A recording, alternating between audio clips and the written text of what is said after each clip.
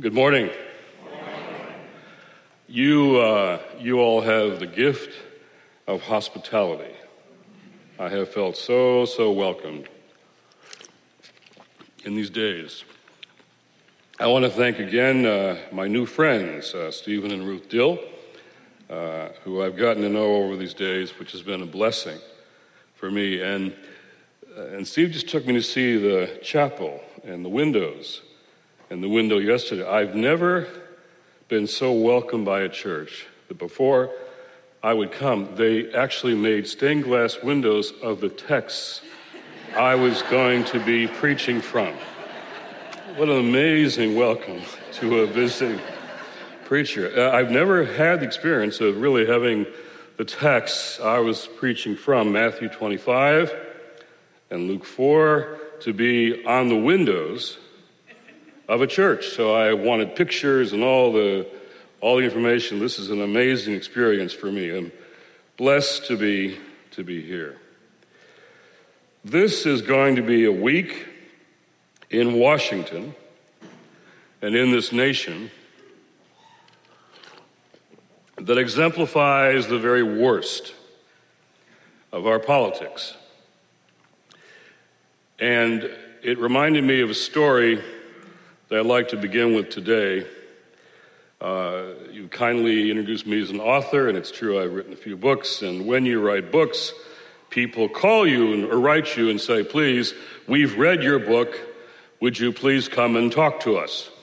So I got one of those letters, and the book was called The Soul of Politics. The Soul of Politics, which politics has so little of in these days. The letter said, we've all read your book. Would you please come talk to us? A typical letter, but it wasn't from a typical group of people. It wasn't a bookstore, a community, a church. It was from inmates at Sing Sing Prison in upstate New York. Would you come and talk to us? So, sounded interesting. So I said, sure. I wrote back, when do you want me to come? The young brother writes back and says, well, he says, we're free most nights.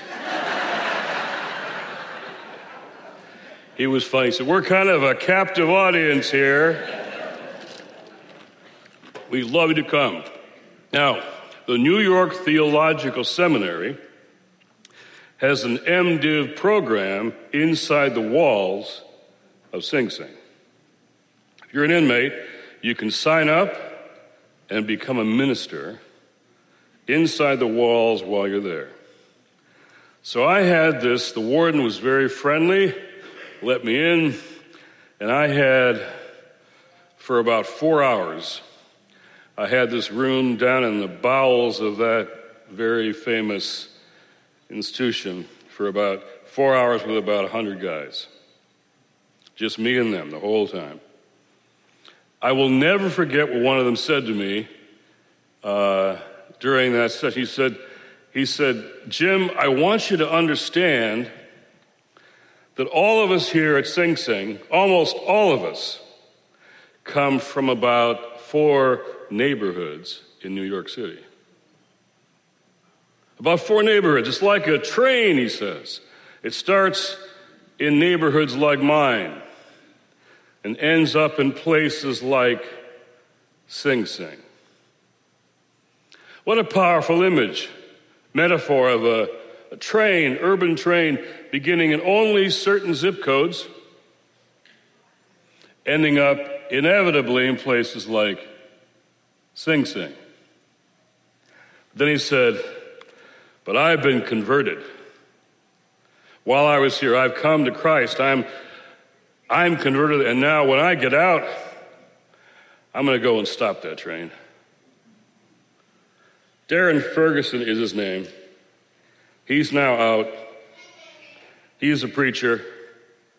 He's stopping that train every day in New York City. He's a dear friend of mine.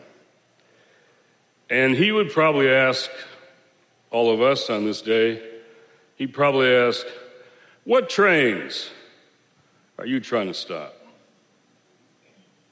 Because if we say we're Christians or observant Jews or committed Muslims, what does our faith mean in the world?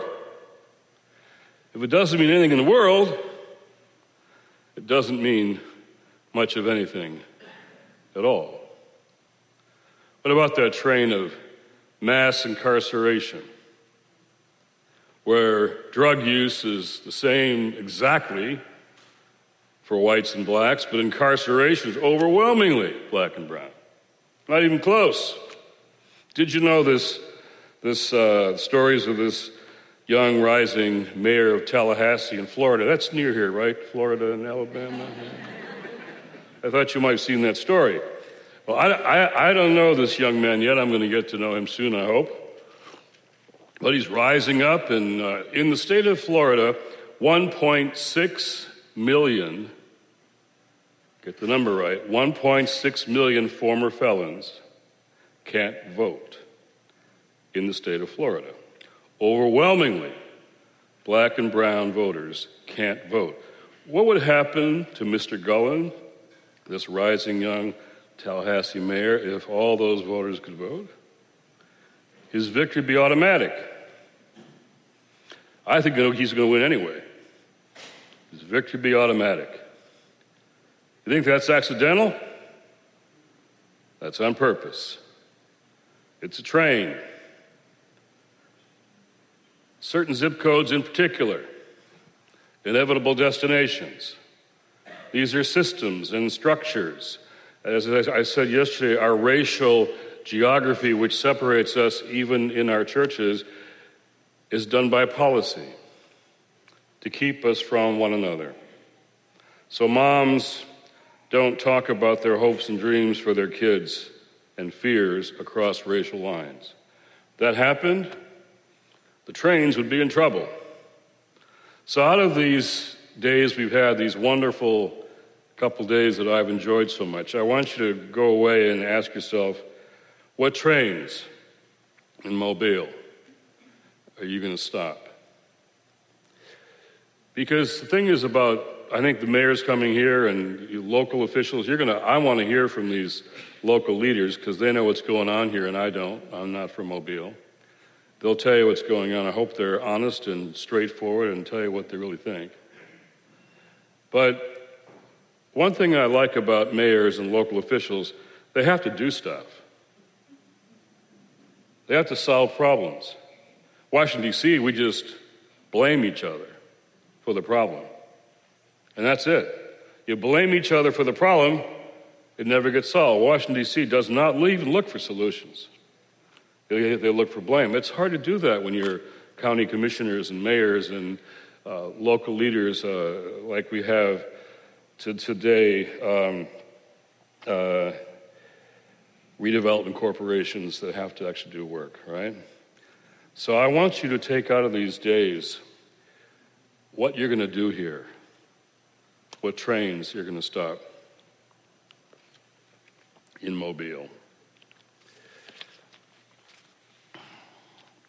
So I was having breakfast with a member of Congress who's a young man. He's a Christian, and he was just so distressed about faith and politics and what Christians were or weren't saying about what's happening now in the country.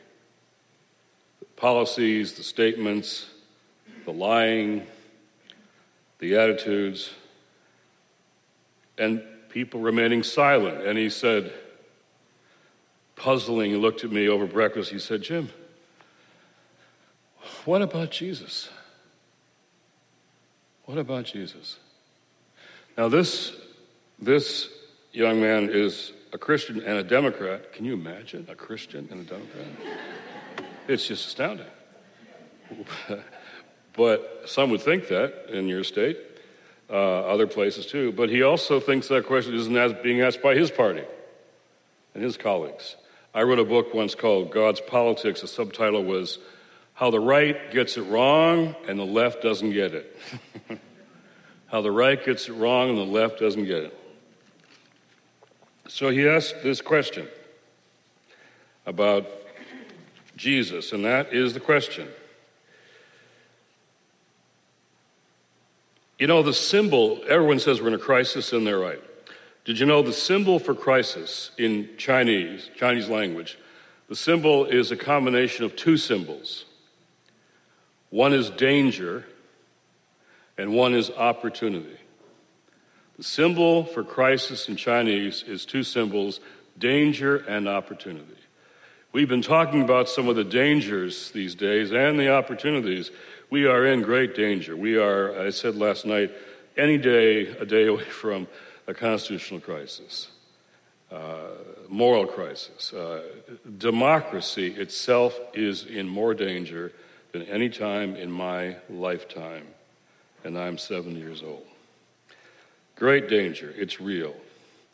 But we also have an opportunity. Because sometimes in crisis, what Christians do, it's kind of an amazing thing, they decide to go back to Jesus. What an idea. For Christians to go back to Jesus again. It's called coming home. Jesus has he's good on comebacks, I said in church yesterday. Good for comebacks. Coming home, coming back.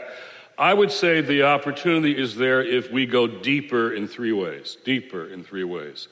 One, we have to start not with politics, we have to start with our relationship to God, to faith. Whatever that means for you, and I want to respect members of different faith communities from the city in this room, whatever your faith is, to go deeper in relationship to your faith. What are the disciplines, the quiet spaces, the spiritual disciplines that cause you to go deeper into your faith? Do them now. Do them now. Take the time. Do them now. Second, to go deeper into relationship with each other, particularly across racial lines. Across racial lines. On Wednesday, I'm going to Milwaukee because a couple months ago there was a police officer, 2 a.m, driving by a CVS, and he saw a car parked across two parking spaces, a parking violation. So he wanted to stop and wait to see when this guy came out to give him a ticket. He's a white police officer. 23-year-old young black man came out of the CVS. And in a few moments, he was on the ground, handcuffed and tased 3 times for a parking violation. It's all on video. 6 buddies were called, 6 other cop cars. And on tape are things like, I was hoping to get one tonight. Problem was that 23-year-old black man is Sterling Brown. He's a rookie for the Milwaukee Bucks. And the cop didn't follow basketball. He didn't know who this was. Well, the Milwaukee Bucks were enraged and said so. The mayor said so. The police chief. The whole community is in disarray. And Wednesday night, they're having an event in the Bucks Arena. And they asked me to come and be their speaker. And then a panel like today following. And the community is completely polarized because our racial geography separates us. And white parents don't know what black parents feel every morning and about their kids going to school. They just don't know. A lot of white parents in this church think they care in relationship to their black brothers and sisters, but they don't know. 72% of white Christians, nationally, 72% believe these police incidents, lethal shootings of mostly young black people, are isolated incidents, the poll said. 85% of black Christians say they're systemic, structural, part of a pattern in their lives. 72% of white Christians, 85% of black. What are the white Christians saying? They're exaggerating. They're black brothers and sisters. They're lying, they're making this up. Corinthians says when one part of the body suffers, what does it say? We all suffer. When one part of the body won't even acknowledge the pain of the other part of the body, we got a Corinthians problem. Not just a national political problem. We got a Corinthians problem. So what are you doing in this town to 75% of white people in America? Now, I'm being a little tough today. We've been here a couple days. Want to make sure I'm being clear. 75% of white Americans have not one significant relationship to a person and family of color in their social circle. It's not just Alabama, it's nationally. What does it mean to be the body of Christ? I said the first day that what's at stake now in this nation is the soul of the nation and the integrity of faith. The soul of the nation and the integrity of faith. If we say we are followers of Jesus, let me just speak to the followers of Jesus here. I think there are a few of you out there. Our identity in Christ is our primary identity. So when we're given false racial, ethnic, cultural, national, class identities, and they predominate, we'll never be the beloved community that Dr. Martin Luther King called for. He worked around here somewhere, didn't he? So that when anybody says, something else is first, my white identity, my middle class identity, or America first, you can tell them that's a heresy. That's a biblical heresy. Because our identity in Christ precedes everything else, and all the others come after that.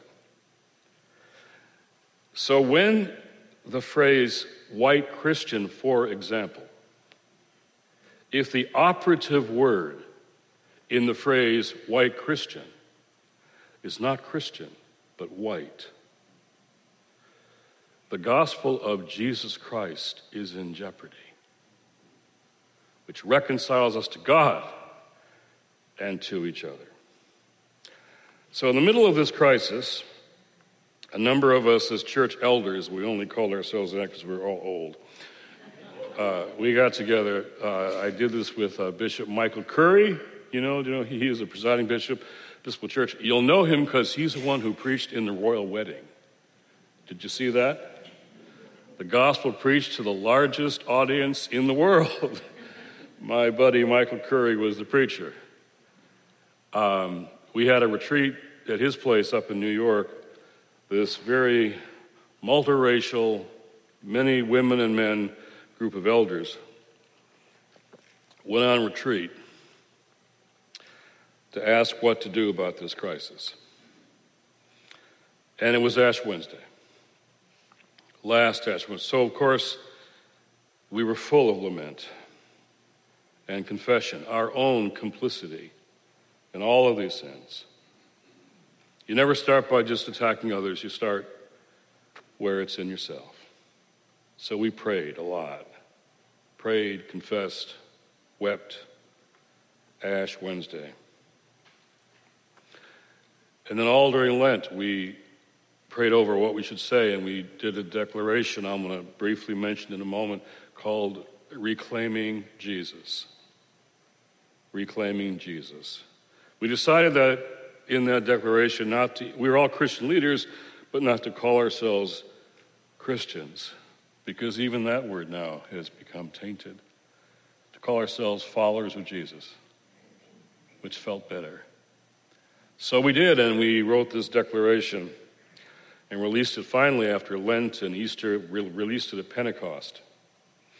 Washington, D.C., the week of Pentecost. And, you know, we we didn't know what to do, really, to release it and what people would think. And so young people are much better at this than us old guys. I've got this young team of videographers on my staff. And this guy's 25, and he made this video of this, just our voices, all these elders. And he put it out on Facebook, and within 5 days, 1 million people had responded. 5 more days, 1 million more. Now 5 million people have responded to this video. I can send you a copy of this. I should have brought one along. It's only about 4 minutes, and you can show it in church someday. Elders speaking about what it means to reclaim Jesus. So let's have a service, we said. So, Washington, D.C., everything going on. Who's going to come? And we picked the biggest church close to the White House, because we're going to go have a candlelight vigil at the White House to deliver our declaration. Well, it's a big church, holds 1,000 people, and my team was saying, we got to fill it. How are we going to fill it? Publicity, I said, it's going to be okay. We're going to fill it. I think the time has come for this. In fact, could you get an extra church alongside, just in case there's an overflow? So they did. Really? I said, yeah, extra church. So when 1,300 people on a Thursday night in Washington, D.C., filled a church that's never full on Sunday morning, ever, and we had to have an overflow to the other church, Luther Place. This is National City Christian Church. This is the Disciples of Christ National Church, downtown Washington, D.C. Beautiful pillars, gorgeous steps, but 1,300 people overflow were there, and so Luther Place across the street, that got filled up too, 700 more, and then we had about that many more on the steps, and we didn't know what to do with all the people because they couldn't hear on the steps. We had the Howard Gospel Choir on the inside, always worth listening to. And then these elders, national preachers, Jim Forbes, others you might know. And the miracle is they all kept to 5 minutes. I mean, this was a miracle, 5 minutes. All these preachers. But we couldn't, what do you do with people on the outside? And all of a sudden this guy, I'm not making this up, this young man in a white robe walks up my staff and says, I've got a Bluetooth speaker in my car. Should I get it? My team says, please get it. So here he is, he's a monastic community guy of some kind, Catholic, Episcopal, I don't know. He's wearing his robe. He gets his Bluetooth speaker, sets it up on the steps of National City Christian Church. But then he says just what I would say. Now, I don't know how to get the sound from the church through the speaker, but fortunately there was a 16-year-old teenage girl overhearing the conversation. Oh, I can do that. And of course she did. And when I told my son, he said, Dad, any of us could have done that. Right? So all of Thomas Circle heard this service and the choir, and people sitting on benches began just to listen. And Barbara Williams Skinner, one of our elders, African-American leader, said to me, she leaned over and said, during the service, I can feel the fear lifting. It feels like Pentecost. I can feel the fear lifting. And so I loved a letter I got from a church. It said, they're now coming in a bus from Pennsylvania. Should we bring our own candles? We had these little cool electric candles. Have you seen them? We had plenty of those.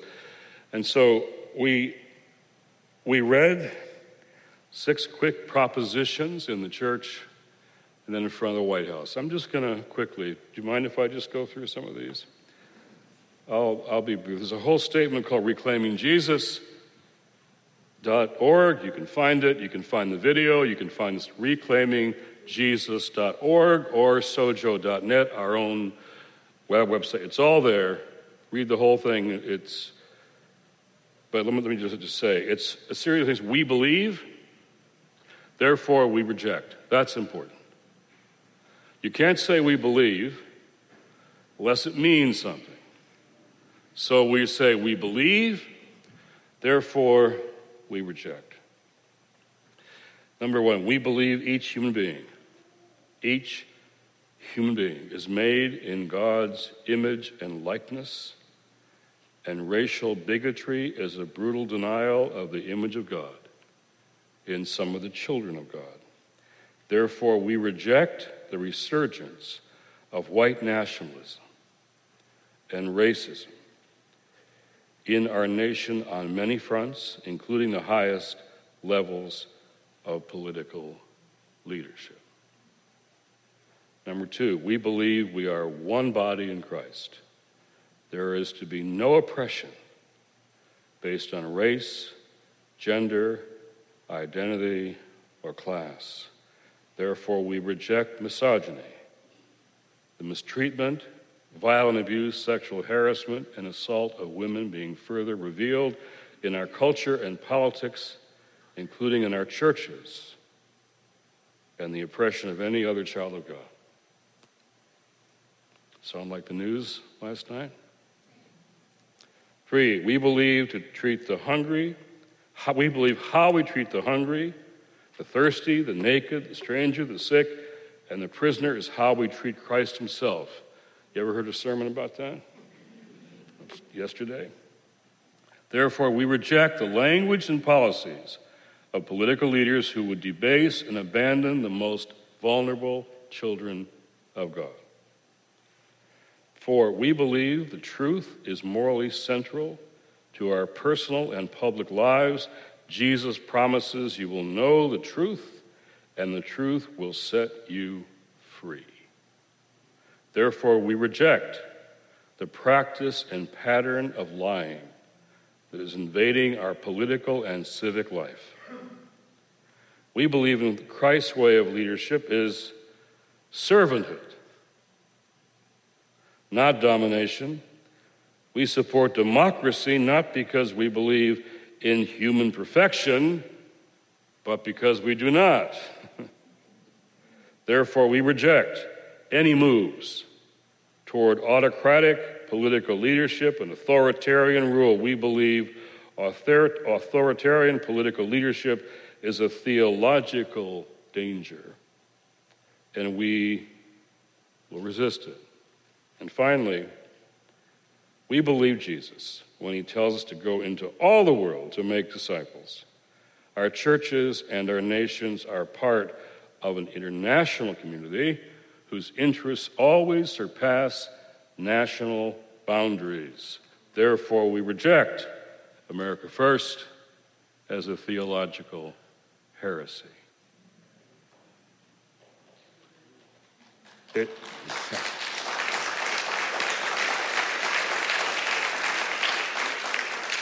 It's interesting, in the church, those declarations got applause after every one from an elder.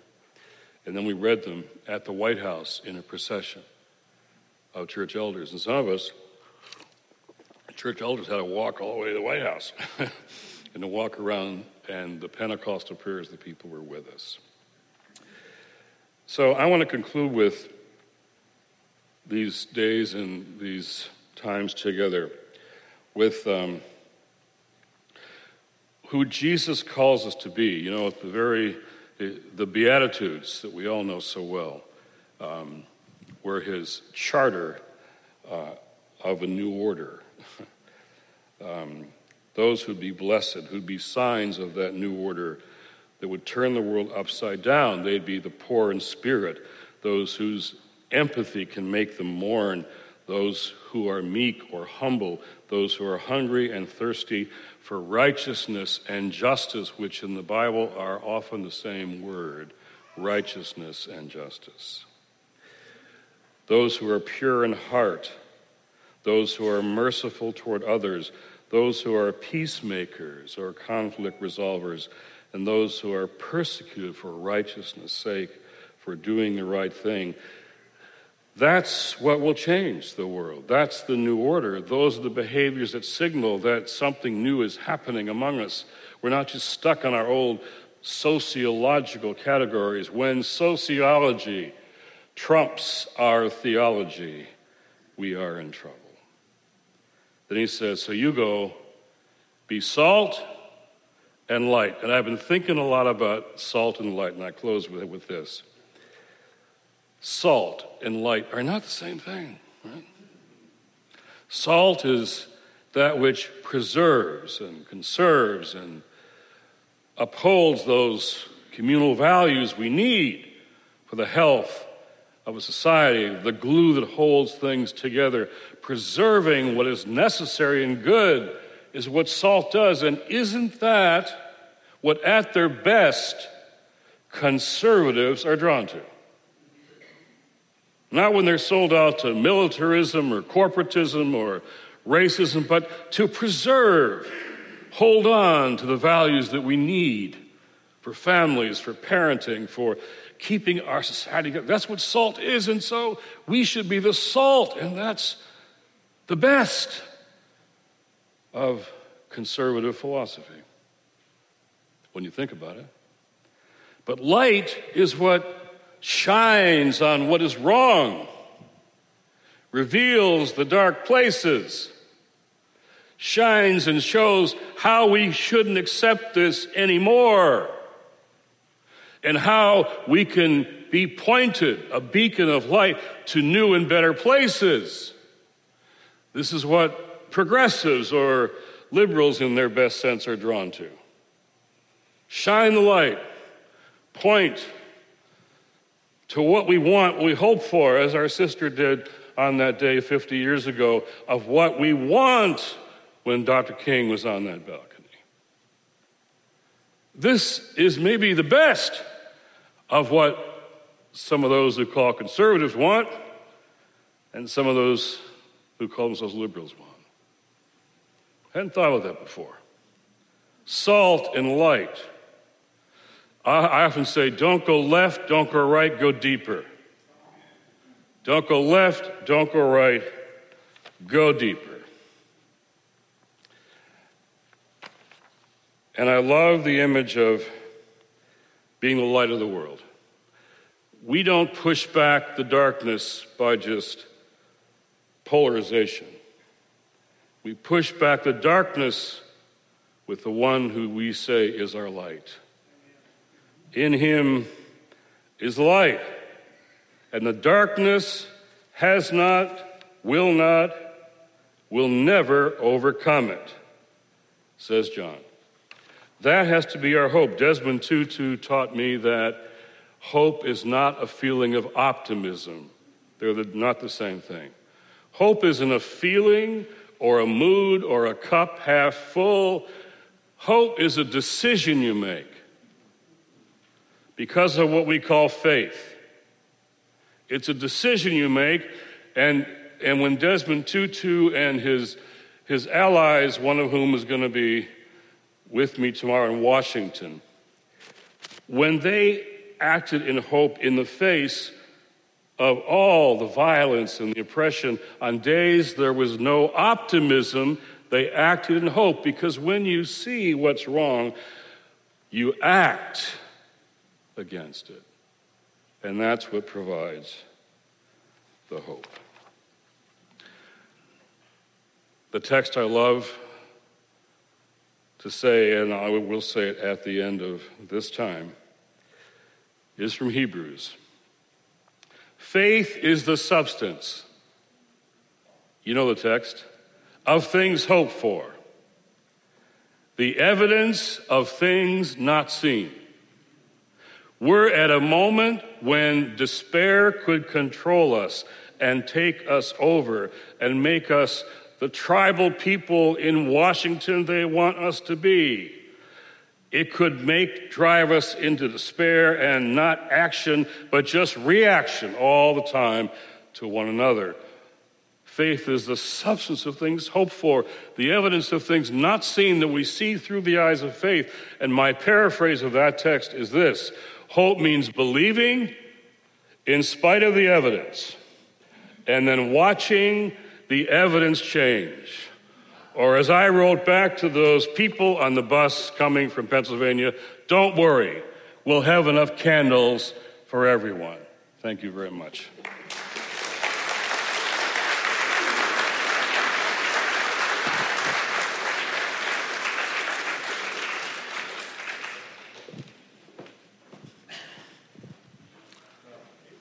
Thank you very much, Mr. Wallace.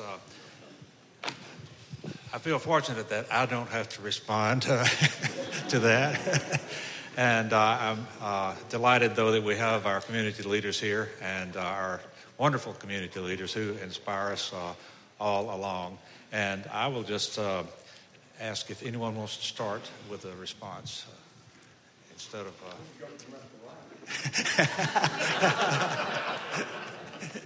Okay, Sandy. Our mayor, Sandy Simpson. Can I have the podium? Is that okay?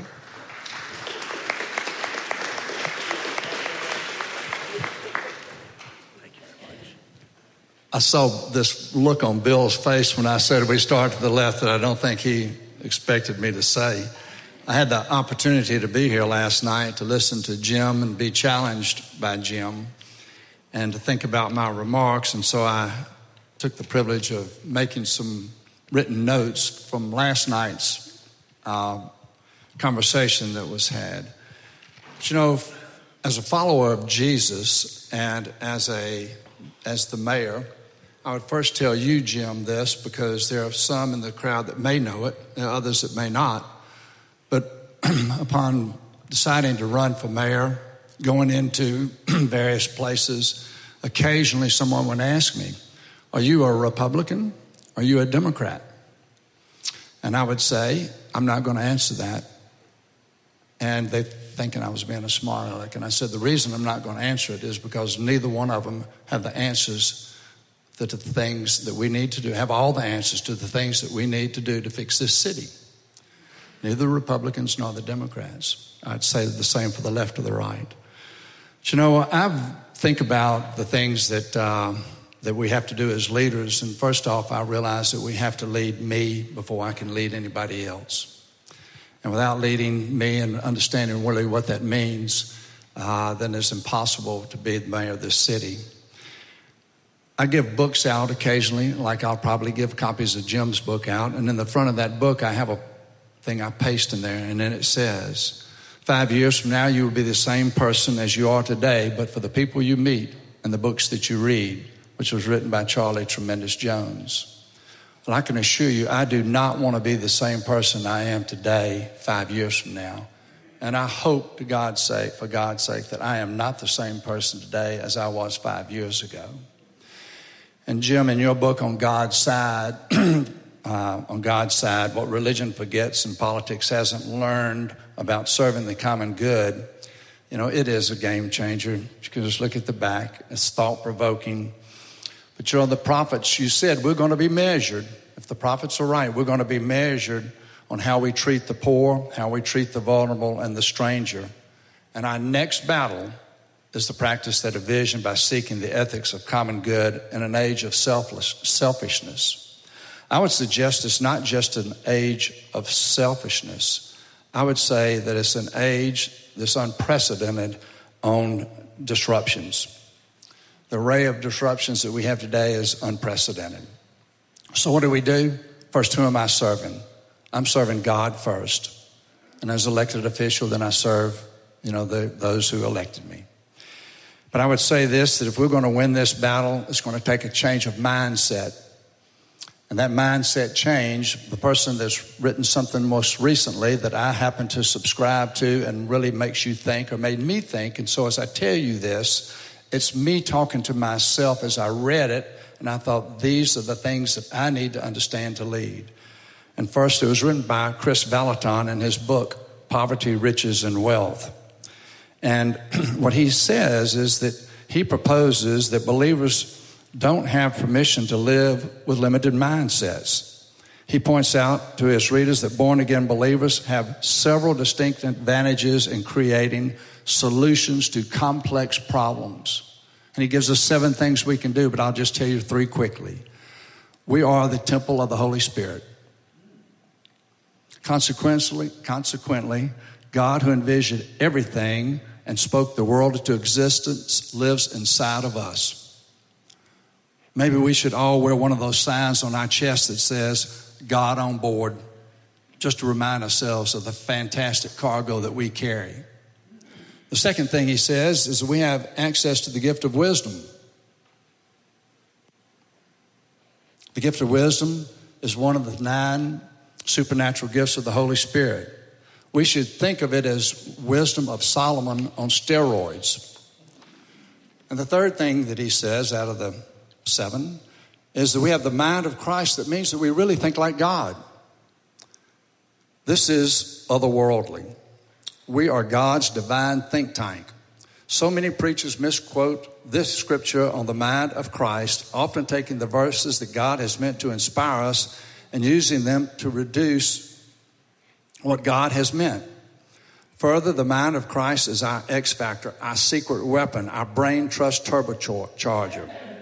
But to activate your heavenly advantage, you must lose the compliant, the religious rule keeper, black and white mindset so that you can travel to the journey of mystery, miracles, and divine mayhem. Christians have become predictable. We've become boring, uninspired people. Yet, as Chris says, I found as a radical, forward-thinking activist who in 3 short years altered the whole course of human history. So what do? I'm reminded of what George Washington Carver did. And I don't think there's anybody in this room that walked a pathway like he walked and faced the hardships and the challenges that he faced. But the story is that every morning he woke up, and as he got dressed and he started communing with God after prayers and all, that it may be that he would hold a flower in his hand or he would hold a peanut. And he would say, God, please reveal to me the powers that are in this flower or the powers are in this peanut. Well, it's by him seeking God in those moments of solitude that the things were revealed. And George Washington Carver is really no different than me and you. So why are we not every morning in our quiet time, in our time with God, saying, God, what is it that you want me to do for the common good, to help make sure that our society is judged in a manner that's in keeping with your word? So I would just challenge each one of us to realize that we are that light. We are the light. And if we're not, it's only because we allowed ourselves to be snuffed out, because the Holy Spirit lives in us, and there's no power that exists like that. Thank you.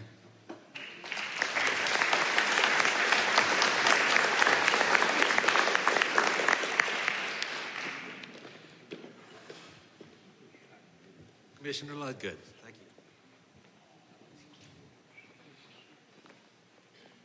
you.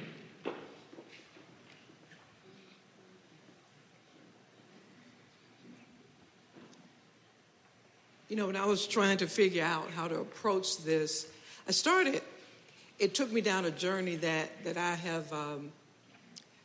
have been traveling ever since I went into public life, because I was enjoying what I was doing. And so when I got ready to run for office, I sought God's advice. I said, look, you know, this is what I'm doing. I like this. Is this the next step for me? Is this something that you can find joy in? And so as I considered that, I looked for the places where I could bring that to bear in my work. And so when this whole notion of public discipleship was raised with me, then I jotted down 3 or 4 things weeks ago. And in my response, I decided what I was going to do is see those things that I had identified for myself, the things that I was going to strive to show, to display as I went about my business as an elected official, the things that our speaker hit on, Reverend Wallace. You know, some time ago, I decided that it was critical in my life to have personal congruity. And by that, I mean that I want to walk my talk. Always, no matter whatever setting I'm in, whatever it is that I'm preaching, I want to see that walked out in my life. And so the first thing that, the most difficult piece, and I guess when I heard it, it felt like an affirmation, is the prophetic voice. And you say that, and it sounds nice, and it rolls off your tongue. But if you remember, our prophets had to run for their lives. They weren't saying things that people wanted to hear. They were saying things that literally got them run out of town, stoned, and all of that. But I think sometimes as public officials, we have this tension of re-election. How prophetic am I willing to do if it will impair my ability to be reelected? But I think that we have to be fearless. We've got to be willing to tackle the giants. And so Reverend Wallace asked the question, what trains are you trying to stop? And so I will just tell you that the train that I have decided to stop, before this morning, I didn't know what it was. I didn't know what to call it. But I have declared war on poverty. Public enemy number one.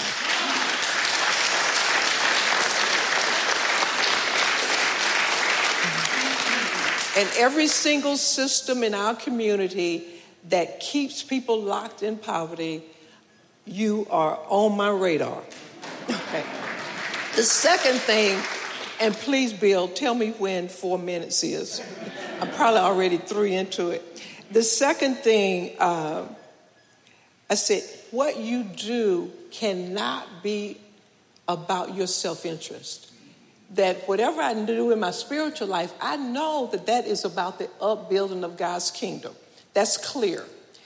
I got some new language now for this in my public role, and that is I'm a custodian of the soul of a nation. And so as I do my work, it's got to be for the public good. It is not about me. That if any concerns about how this is going to impact me, I've got to reject that because this work is about others. The third thing, and I'm going to stop. I hope I have enough time. I always wanted to maintain a spirit of humility. In fact, when I was running for election, I had people to come up to me and say to me, Merceria, please don't change. And what they meant was continue to be approachable, be accessible. And, we have to be really careful as elected officials with this whole humility thing because people will blow smoke. They'll tell you how great you are, and they like to do it in comparative terms. Oh, you're so much better than X. And so we have to reject that. We have to resist that and be able to acknowledge the contributions of others. But there's a flip side to that. We also have got to be willing to turn over the tables when it's appropriate. Now, we didn't see a lot of Jesus turn over the table, but when he was up to here with injustice, that's what he did. And so we've got to be willing to do that as well. And so our speaker this morning, you got to see what's wrong and act against it.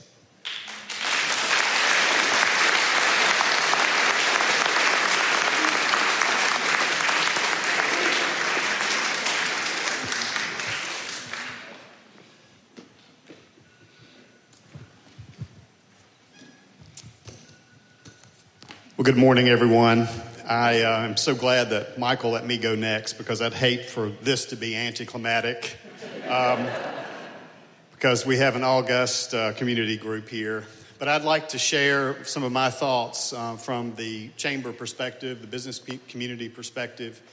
Reverend Wallace's book, America's Original Sin, it had a huge effect on me, and certainly his sermon yesterday and lecture last night and comments today, I think it should make all of us think and begin to think about ways that we can stop those trains and what role we each individually can play in that.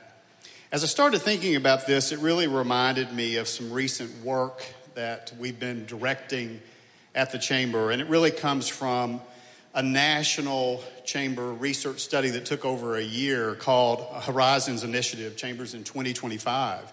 And it was about the changing face of chambers across this country. And it really boils down to something that Reverend Wallace said yesterday. I think joining things is something that we're really challenged with, whether it be a chamber or any kind of club or even a church. I mean, this is something that all of us are struggling with as people are less and less likely to join. The most significant influences that were in that study, and there were 8 of them that were focused on such things as embracing technology, the global economy, One that really sort of rises to the surface, in my opinion, has to do with diversity and inclusion. As Reverend Wallace points out in the book, we're quickly becoming a country where the majority is minority populations. Those are facts that we're all dealing with, and that's why diversity and inclusion is more and more important as we move forward if we want to remain strong communities. And it certainly relates back to our Christian faith. As the report points out, even though it of course is the moral and right thing to do, the comment in there that really struck me was building a future-focused chamber or business community without an inclusion strategy would at best be unwise. At best, unwise. And that makes a whole lot of sense to me, and I'll tell you why. I've been in the chamber business for almost 25 years, and I believe that at my core, I believe that the business community unequivocally should have a hand in pushing for and implementing positive change in whatever community they're located. And that includes, of course, many of the things that Reverend Wallace has brought to us. I invite you to think about Atlanta, for example, the Atlanta business community during the Civil Rights Movement. The Atlanta business community played a key role, there is no question about it, a key role in avoiding the sort of violence that took place in many other important business cities throughout the American South. And it's not without warts, of course, Atlanta, but is today a city that's metropolitan area, has one of the strongest African-American middle classes in this country. And I think that groundwork was laid there. And they're certainly not cast out of some superior stone, I'm not saying that, but rather they've had good leadership, I think that continues today, which was willing to tackle those tough questions. And we do here in Mobile as well. We have leaders that care about this community and want to do just that. And so the business community has to be part of that. Clearly, our original sin, of course, plagues us across this country in lots of different ways. But I am a person that is a glass half full personality. You wouldn't want your chamber president to not be. So I truly believe that it can always get better, and we can work together to make that happen and to deal with these lingering issues that we're often really nervous to talk about. My sincere hope is that the business community can be a part of the solution. That's the bottom line. Read The Economist. It's always good to kind of see what the rest of the world thinks about what's going on here in the U.S. And one of the things that struck me, and it was an article back in 2010, it posited that ultimately economic growth is the solution to many of society's ills. I believe that, and that's why I believe that can be a very, very important part. Quickly, as I close, I'll tell you, for me personally, it involves my personal faith. Every day, I hear what my parents taught me and what I've tried to live by, and that is, if you're a Christian, there should never be a gap between your private walk and your public talk. It needs to be absolutely seamless. But of course, the problem is that that's really kind of hard for us sinners, right? We have to work on that continually and be very purposeful about it. Our friend Carolyn Akers, I know a lot of you know her at the Mobile Area Education Foundation. One of her best quotes is that a vision without action is a hallucination. That's why we have to be strategic about that, and all of us have to work together to continue to change our community for the better. Thank you.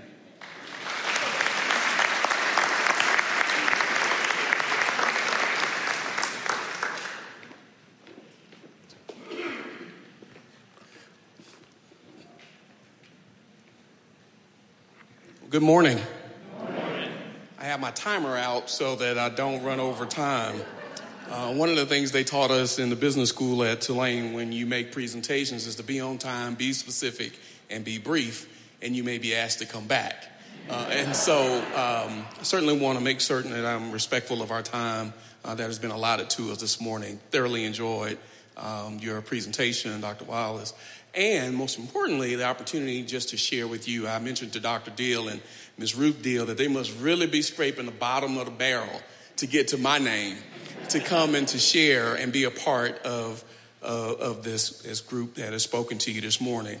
But as it relates to the message that we heard and how do we as business professionals and individuals and more importantly Christians impact our world in which we live in, it is about not having this duplicity of personality. Being a Christian on one hand and being a professional in another respect or regard. The two are one. The scripture clearly states that if anyone be in Christ, they become a new creation. The old has gone, the new has come. And as a result of that, you and I have to carry the charge that Jesus gave us, and that is to make the world better. As we heard about the difference between salt and light. Salt in those days were also a preservation agent. They didn't have sub-zero freezers and those things to preserve meat and those things, so you would pack it in salt. But you also can't add salt to anything and it not show up. Am I right? If you put salt in something, you will taste it. And what does that mean? What Jesus is saying to us that we can't be Secret Service Christians. But when a Christian shows up, you know that they're there because of the impact that it has. We call it flavor. We call it, I don't know what it is, but it's the seasoning that you put in there. And so he left us here to be the seasoning of the world because we do live in a very bland, sinful, dark world. But he left us here not only just to be salt, but also to be light, to bring exposure to that which is wrong, not just in the world, but within ourselves. And so if we're going to have an impact, honestly, in the world, it begins with us. Internally first, that we should what? Work out our own salvation with what? Fear and trembling. Understanding who God is, reverencing him, understanding what he has called us to a higher plane, to put our lives on a higher trajectory before we ever call anyone else to do something that we're unwilling to do ourselves. Typically what I say when it relates to the injustices and things that happen in our world is simply this: hurt people hurt people. And so those who are hurting others and oppressing others in some way, shape, form, or fashion are suffering from something in and of themselves. It may be their own idea of personal inadequacies, or this is just how it's always been, whatever the case may be. But as a newborn babe in Christ, I began to see myself different than I did prior to that conversion experience. Because the scripture also says that we are to be transformed by the renewing of what? Our minds. And so what we have to understand is that the mouth speaks from the abundance of the heart.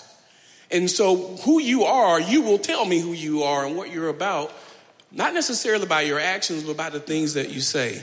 Out of the heart flows what? The issues of life. It's what you're about. It's what is stored up within you. And so for the Christian who's studying the Word of God, spending quiet time, having solitude, communing with the Word of God and fellowship with him on a regular basis, you can't help but talk about what God is doing in your life. It spills over into every facet of your life, your private life, your professional life, your love life with your wife or a significant other, whatever the case may be, your business associates, whomever you come in contact with, that light will shine. And they will get a sprinkle of salt because it always makes a difference. And so as we look at our world and as we look at the lack of civility that exists in Washington, D.C., in Montgomery, sometimes here in Mobile and across the country, as this darkness tries to cascade across the landscape of this country that we love, as Christians, we need to stand as those candles and shed light. And the ultimate decision, how all of this will ultimately play out, is God, because he is the one who had created this great drama that we call life. It is a journey, and we don't know how it's going to end. The Bible says that he's the author and the finisher of what? Our faith.